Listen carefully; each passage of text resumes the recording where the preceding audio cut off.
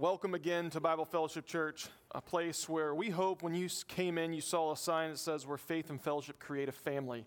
And we hope that becomes this place here, a family as God intends. Not in perfection, but with imperfection. That we love each other through our imperfections. That we bear with one another. That we encourage one another.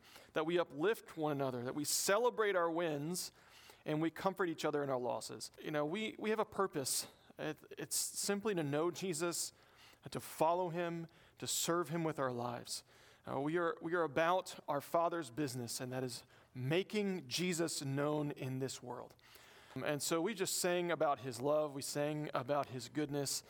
We are going to jump into a passage that tells us about who he is, about what he's doing. And if you've been with us for the last couple weeks, you know where we are. It's in a small book in the minor prophets of the Old Testament called Nahum. And I will just let you guys know it's not going to be as intense as last week. Someone, I think, said they needed to go watch a Hallmark movie after last week's message. So, sorry about that. But the Bible is a very real book. It does not shield things from us, but lays out reality as it is. It describes the absolute terror of a sinful life on the canvas of humanity. It explains why we are where we are and what the inevitable end is for a society that is built on serving itself. And so we've been going through the book of Nahum. We've been seeing this book that is, I warned you guys from the beginning, this is not a happy book. There is comfort there, but its main tone is a tone of justice and judgment. Justice and judgment that is rightfully given to a society that was woefully wicked. And so we went through last week, we saw the accuracy of God's word, we saw the trustworthiness of it. And this week we're going to finish this book. We're going to be in chapter 3. So if you have your Bibles open to the book of Nahum, we're going to be in chapter 3. And I'm going to do what we did last week. I'm going to read through the chapter, and then we'll get into it. So I'm going to start at the end of chapter 2, verse 13. It says this, "Behold, I am against you, declares the Lord of hosts. I will burn your chariots in smoke, and the sword shall devour your young lions. I will cut off your prey from the earth, and the voice of your messengers shall no longer be heard. Woe to the bloody city, all full of lies and plunder. No end to the prey. The crack of the whip and the rumble of the wheel, the galloping horse and the bounding chariot, horsemen charging, flashing sword, glittering spear, hosts of slain. Heaps of corpses, dead bodies without end, they stumble over the bodies. All for the countless whorings of the prostitute, graceful and deadly charms, who betrays nations with her whorings and people with her charms. Behold, I am against you, declares the Lord of hosts. I will lift up your skirts over your face, and I will make nations look at your nakedness, and kingdoms at your shame. I will throw filth at you and treat you with contempt, and make you a spectacle. And all who look at you will shrink from you and say, wasted is Nineveh. Who will grieve for her? Where shall I seek comforters for you? Are you better than Thebes, that sat by the Nile, with water around her rampart the sea, and water her wall? Cush was her strength, Egypt too, and that without limit. Put and the Libyans were her helpers. Yet she became an exile.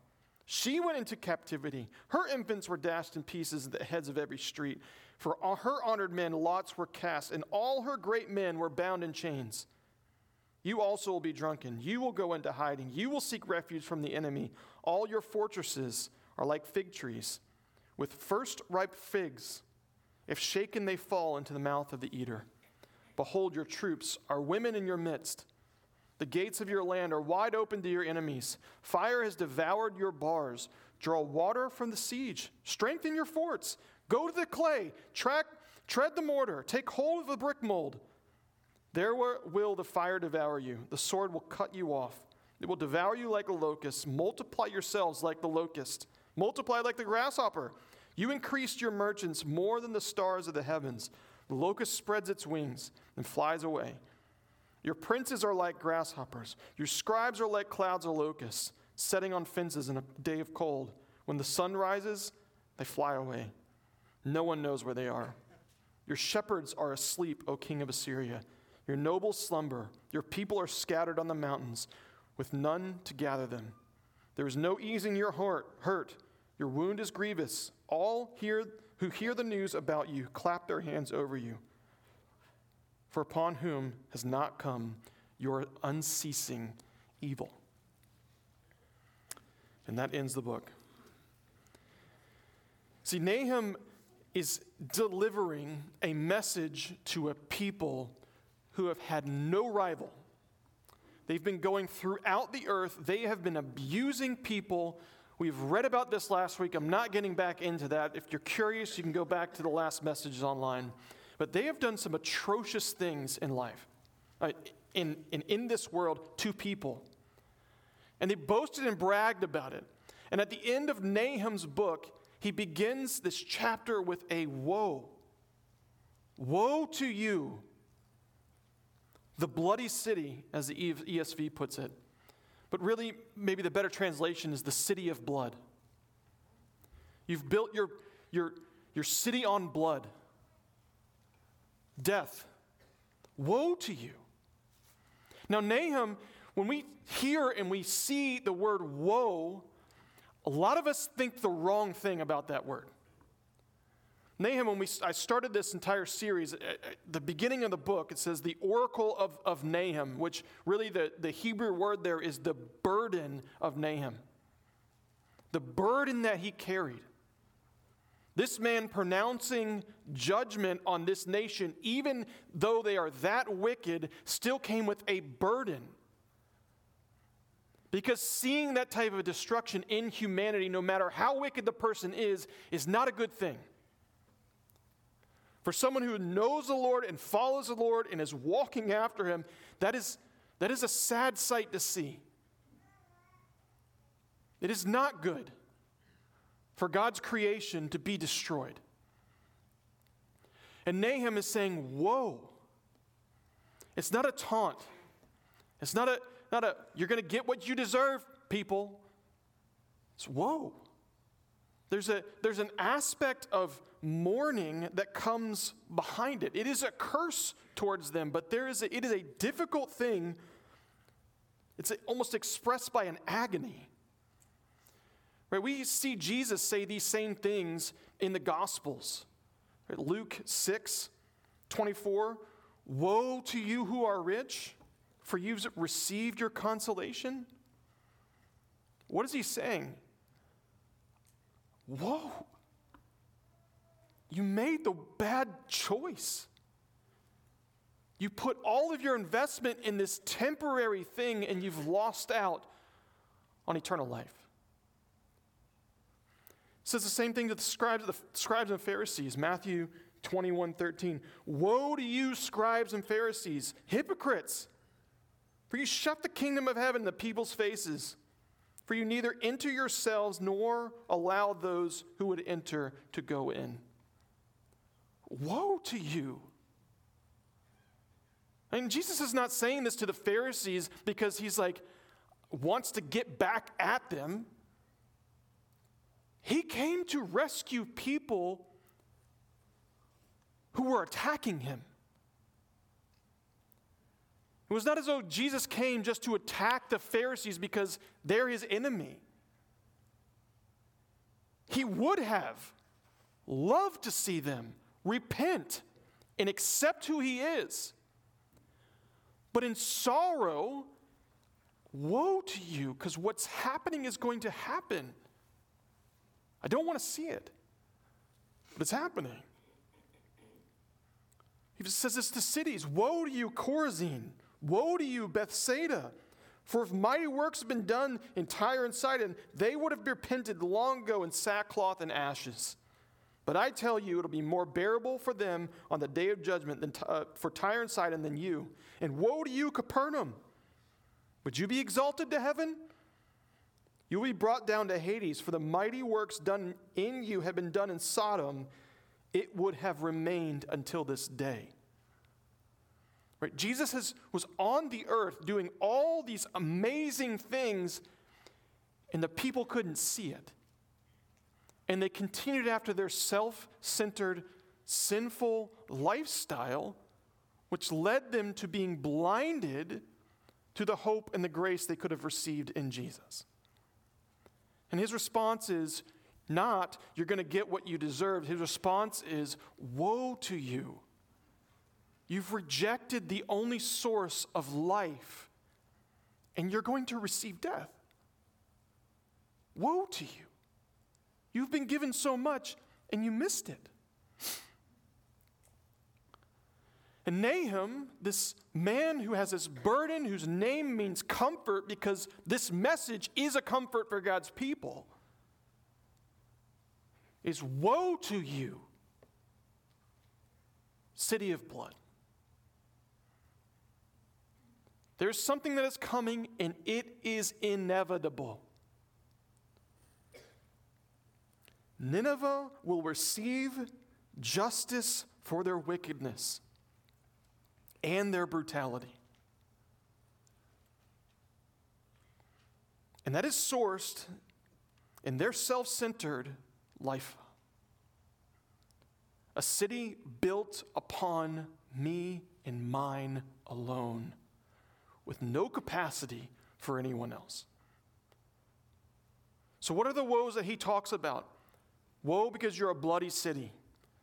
You're a city full of blood. The nation was built upon the death of other people. Their warmongering, their strength, their power, their military might, that's what they built their strength upon. That's what they boasted about. That's what they bragged about. Nobody can touch me. No end of their prey.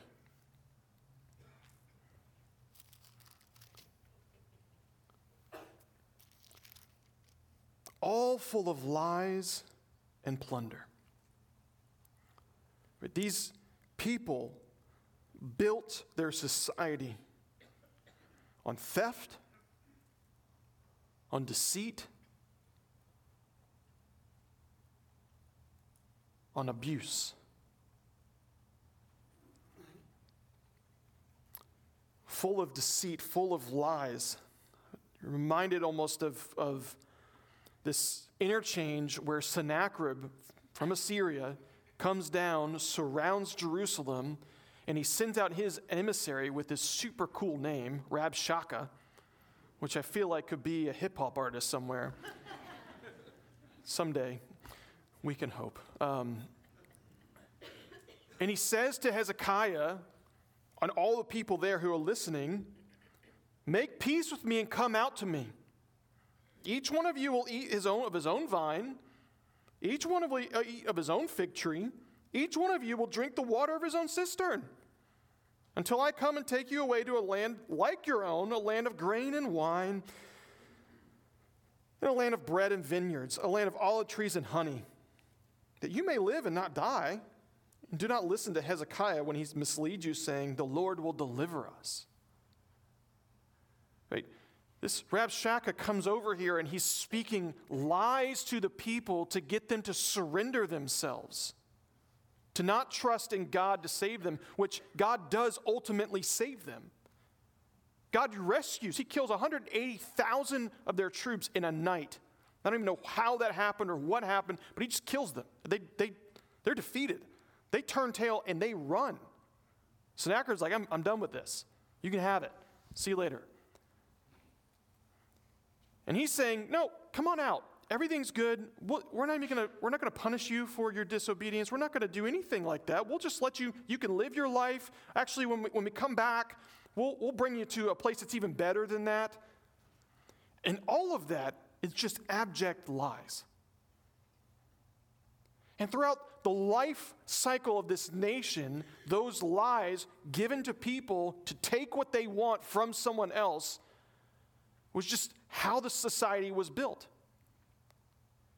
Because it wasn't about honesty, it wasn't about truth, it wasn't about people. It was about that nation, that people, that king wanting his stuff. And I don't care who I affect. I don't care what I do to someone else. I don't care what damage it causes. I want it. And that's really every human system that's built. Every nation ultimately goes down this road, maybe in a different degree, but it all comes from a self-centered life. Me, my own, my stuff. That's the problem with humanity. That's what the Bible describes as of sin. A life turned inward. Me, my own, my stuff, all about me. I don't care about whatever's happened to anyone else. I'm going to get mine. I'm in charge of my life. I get to decide what's right and what's wrong. I get to make my decisions. I get to do me. In a society, no matter how good its foundation, ultimately ends up self-destroying because the kingdom of man destroys itself. And really, you can almost see that this picture of Nineveh, it stands as this archetypal city of man.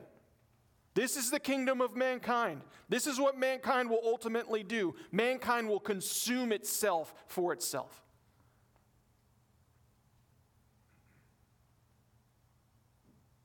Woe to you, city of blood.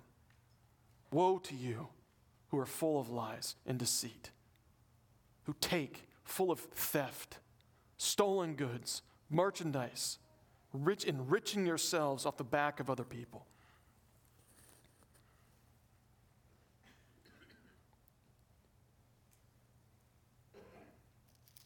And to that people, God promises judgment, justice. The Lord will force Nineveh to see the reality of their brokenness. The Lord will cause them to see the reality of their sin and the frailty of their own frailty and shame. Because what they were doing is shameful.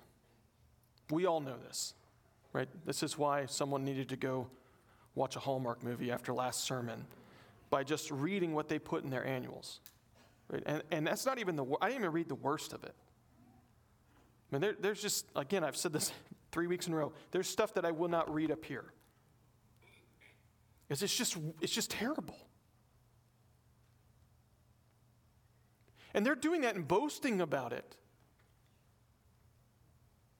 They have no shame. Now, just a sidestep, we talk a lot about shame, Christians carrying shame. That's not a good thing to do. Jesus has paid for that. He's taken it. But shame is not necessarily a bad thing. Shame reveals a conscience. Consciences are good. Consciences are guardrails for people to keep them from doing things that are destructive to humanity. Shame is that mechanism that keeps people from doing that. So when God says, "Behold, I am against you, Nineveh," declares the Lord of hosts, "I will lift up your skirts over your face. I will expose you." You think that you are proud. You think that you are capable. You think that you can rule the world. Nothing's going to touch you. I will expose you. I will show what you've been doing in this world.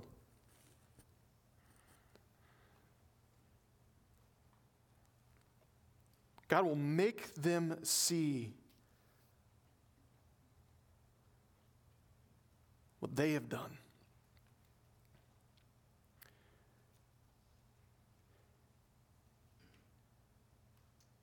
And there's nothing that they could do to stop it. Now, up until this time, there's been only one city named in this book. There is another city that's named, and it's important that it's named because what happened in this city, Nineveh did. So verse 8, are you better than Thebes? Some of your Bible translations may say Noaman, which is the Hebrew word for thieves. Luxor, right? This, in Egypt, where the Valley of the Kings are, where those massive, beautiful remnants of Egypt's great dynasty exist. That's Thebes. It is a city that was established, we don't even know when, but the earliest record is around 2100 BC. And it existed for a long time. It was the seat of power, so much so that the Greeks called it the city of Zeus, or the city of God, because it was just beautiful. This city is located 400 miles down or up the Nile River into Egypt. It's bordered by the Nile. It's got a position that is defensible. It's why it lasted for so long. It's got resource. It had alliances with the people around it. If any army wanted to attack Thebes, they had to march 400 miles through Egypt to get there. Like, that's a lot when you have to carry your food and provisions with you and go on foot. It's like, why bother? Not only that, they have their defenses, they have friends.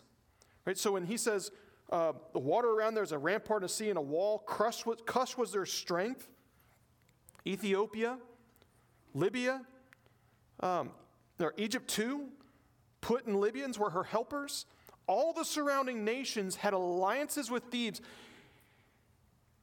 so they were protected.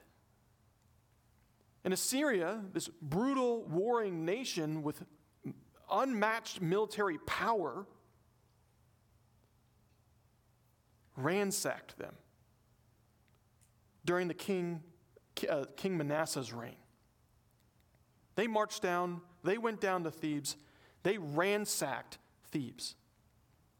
They did what is listed here. She became an exile. She went into captivity. Her infants were dashed to pieces at the head of every street. Her honored men were cast, lots were cast. Her great men were bound in chains. We have extra biblical history that describes this very thing. Around 668 BC, Assyria does this. And it's interesting because Nahum is existing during this time in Manasseh's reign. Nahum could very well be watching this nation carry off Thebes with them back to Nineveh. Because you can't get to Nineveh without going through Israel. From Egypt through Israel up over to Nineveh. Nahum may have prophesied this as they're going. Maybe that's why it's so short. Because someone's like, dude, bro, stop. They just ransacked Thebes. They can destroy us. But he's speaking to this nation who thinks they can never fall. But like the other nation that could never fall, who they themselves by their own hand fell, brutalized, destroyed, they will receive a similar judgment. It's going to happen. Now, it's interesting what Nahum does as he's describing this. He's telling them, and it's almost like a taunt. Draw your water from your siege. Strengthen your forts. Go into the clay and mortar. Build up your town. Do what all you want to do. Try to guard yourself.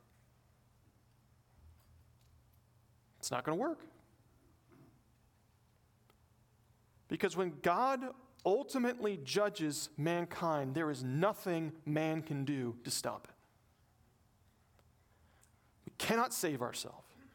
We cannot rescue ourselves. There's nothing out there. All human effort to avoid judgment will ultimately fail. Now, this happened. Princes are like grasshoppers, your scribes are like clouds of locusts. This nation is like a locust. They came on the scene out of nowhere. They ate up a bunch of stuff, and then they disappeared. And this judgment was true. It lasted. It happened exactly as it was supposed to be, like 30 to 40 years before it actually happened. This was prophesied, and it happened. Nineveh is not settled. Nineveh was destroyed. No one ever went there again. We didn't find it until like the 1850s. Some archaeologists found it. Desolation, judgment. This mighty city built on their pride and arrogance crumbled in a moment. And this city stands as an archetype for all broken humanity. This city stands as a picture as to what's going to happen ultimately when the Lord returns.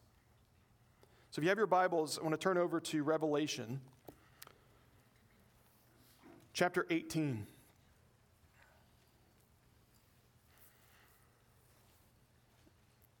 Revelation chapter 18.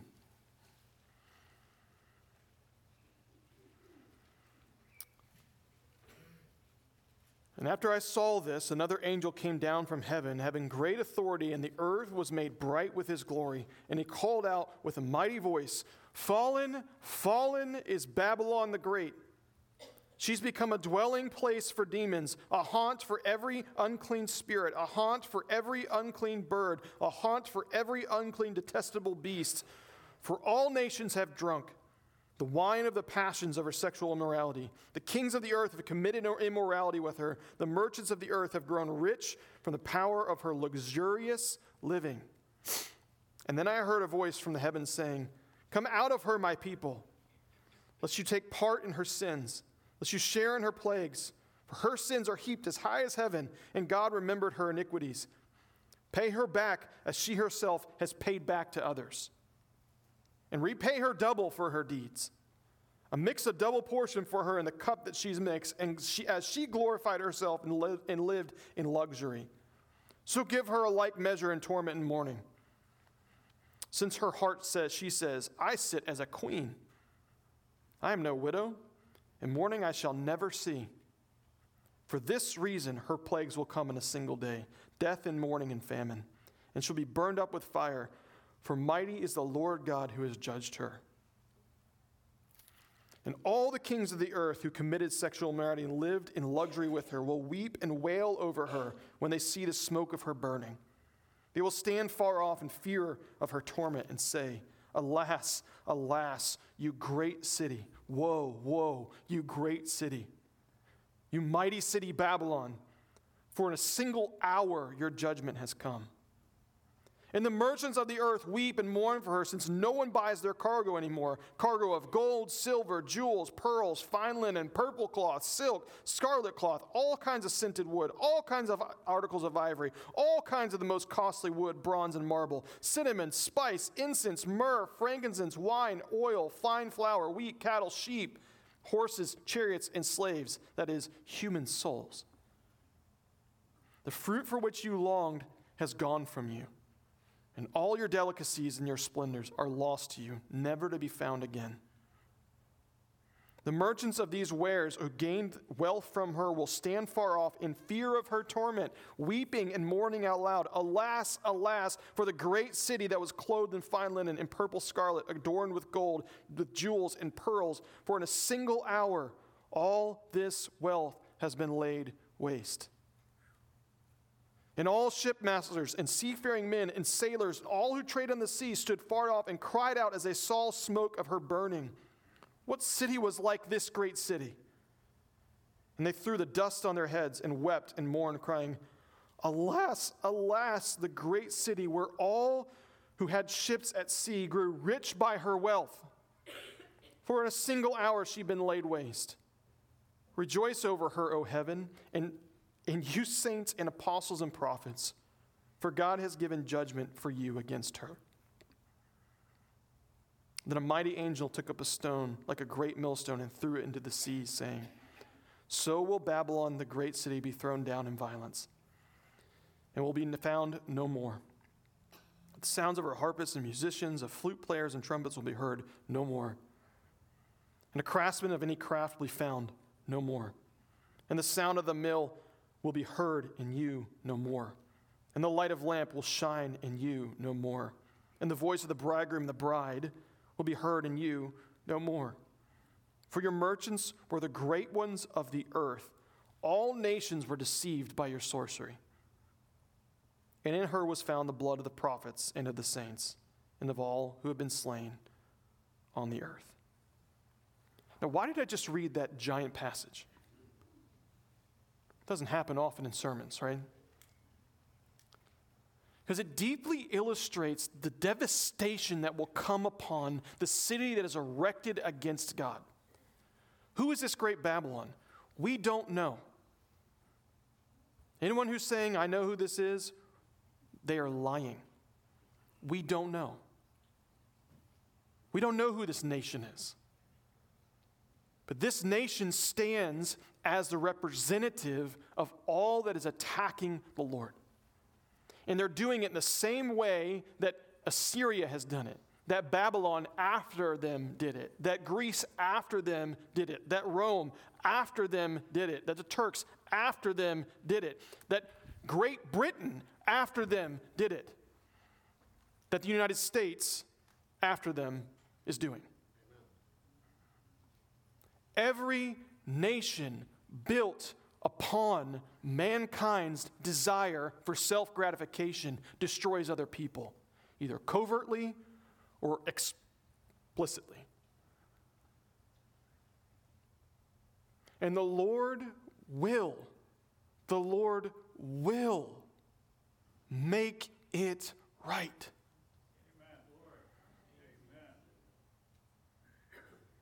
So why is Nahum a comfort? Why is Nahum a comfort for God's people? Because there is rescue coming. There is rescue coming.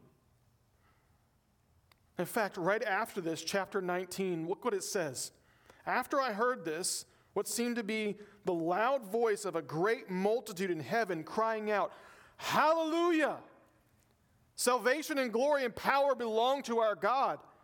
For his judgments are true and just. He has judged the great prostitute who corrupted the earth with her immorality. He has avenged her blood on his servants. Once more they cried out, Hallelujah! Smoke from her goes up forever and ever. And the 24 elders and the 4 living creatures fell down and worshiped God, who was seated on a throne, saying, Amen, Hallelujah. And from the throne came a voice saying, Praise our God, all you servants, all you who fear him, small and great. Hallelujah, for the Lord our God reigns. The Almighty reigns. Let us rejoice and exult and give him glory. For the marriage of the Lamb has come. His bride has made herself ready. It was granted her to clothe herself with fine linen and bright and pure. Hallelujah, hallelujah, hallelujah. God has done it. God has rescued. God has saved us. It's comfort because it's truth. The reality of the truth of what God was doing to the Assyrians is the same reality as what God will do to this broken world. He will make all things new. And we could spend time reading at the end of Revelation, the new heavens and the new Jerusalem, where he wipes away all the tears, where there's no more mourning, there's no more sadness, there's no more brokenness, there's no more pain and sorrow. He makes it all new. So why is all this judgment, which we don't like to hear, a good thing? Because if we found our safety in God, if we've put our trust in Jesus, that judgment does not come upon us as it rightfully deserves. That judgment becomes a doorway into our everlasting peace.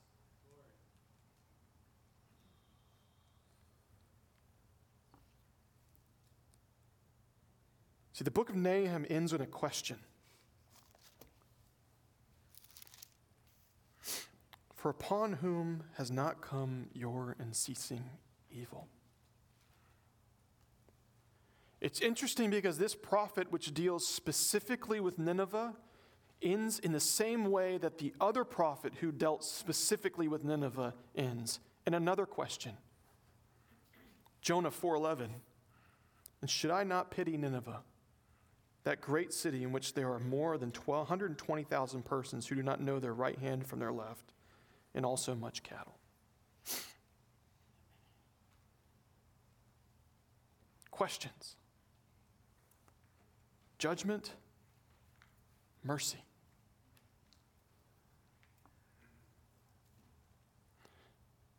The woe, the sadness, the burden is that there are those who could receive mercy going to endure deep judgment because they refuse to humble themselves before a mighty God.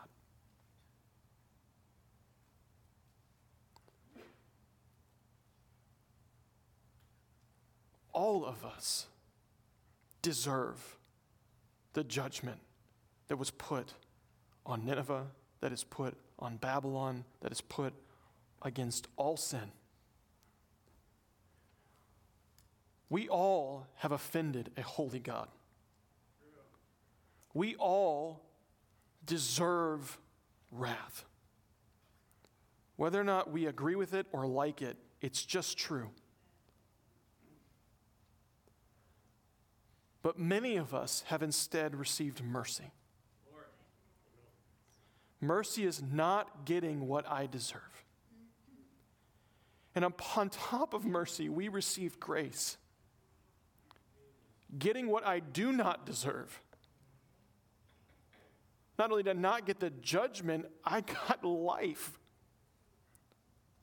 I got peace. I got rescue. I got hope. That the mess that I'm in, the terrible things that I'm going through, the people that are around me that are all about themselves and will not ever look into what they're doing to me to harm me, that's going to be dealt with. I don't need to fight for it.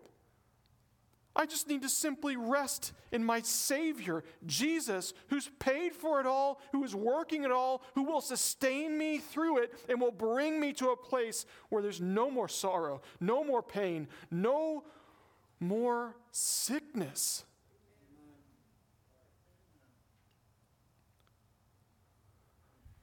So the question I want to leave you with is, have I found my refuge in Jesus? So if you haven't, today is the day. And if you don't really believe it, ask him to help you see. All through the Gospels, Jesus shows himself as a miracle worker. Many times he opens the ears of the deaf. He opens the eyes of the blind. Why does he do that? He could just do that for everyone, like that. But he did it for a purpose, to showcase that those who cannot see the truth and those who cannot hear the truth, if you come to Jesus asking for you to see it, he will be able to open your eyes to see it. He will be able to open your ears to hear it, and you will receive life. What you've been searching for through all of your life, you will receive. The peace that you're striving to get in your new job or the stuff that you have or the perfect relationship or whatever it is, you can get from God. You just need to ask. We began this whole service by saying we don't have it all together. We're not perfect. That's to help us understand God does not expect us to be perfect. He knows that we're not. He expects us to reach out and trust in the one who's able to fix us in our brokenness. Christianity is not about doing everything right all the time. It's about trusting a God who's done everything right already. If you found your refuge in Jesus, are you living with the reality of it? Are you waking up understanding the truth that what is read in chapter 18 of Revelation and chapter 19 of Revelation is as true today as it will be when it happens? Or are you spending your time making you and your family miserable, obsessing over the geopolitical situation in our world?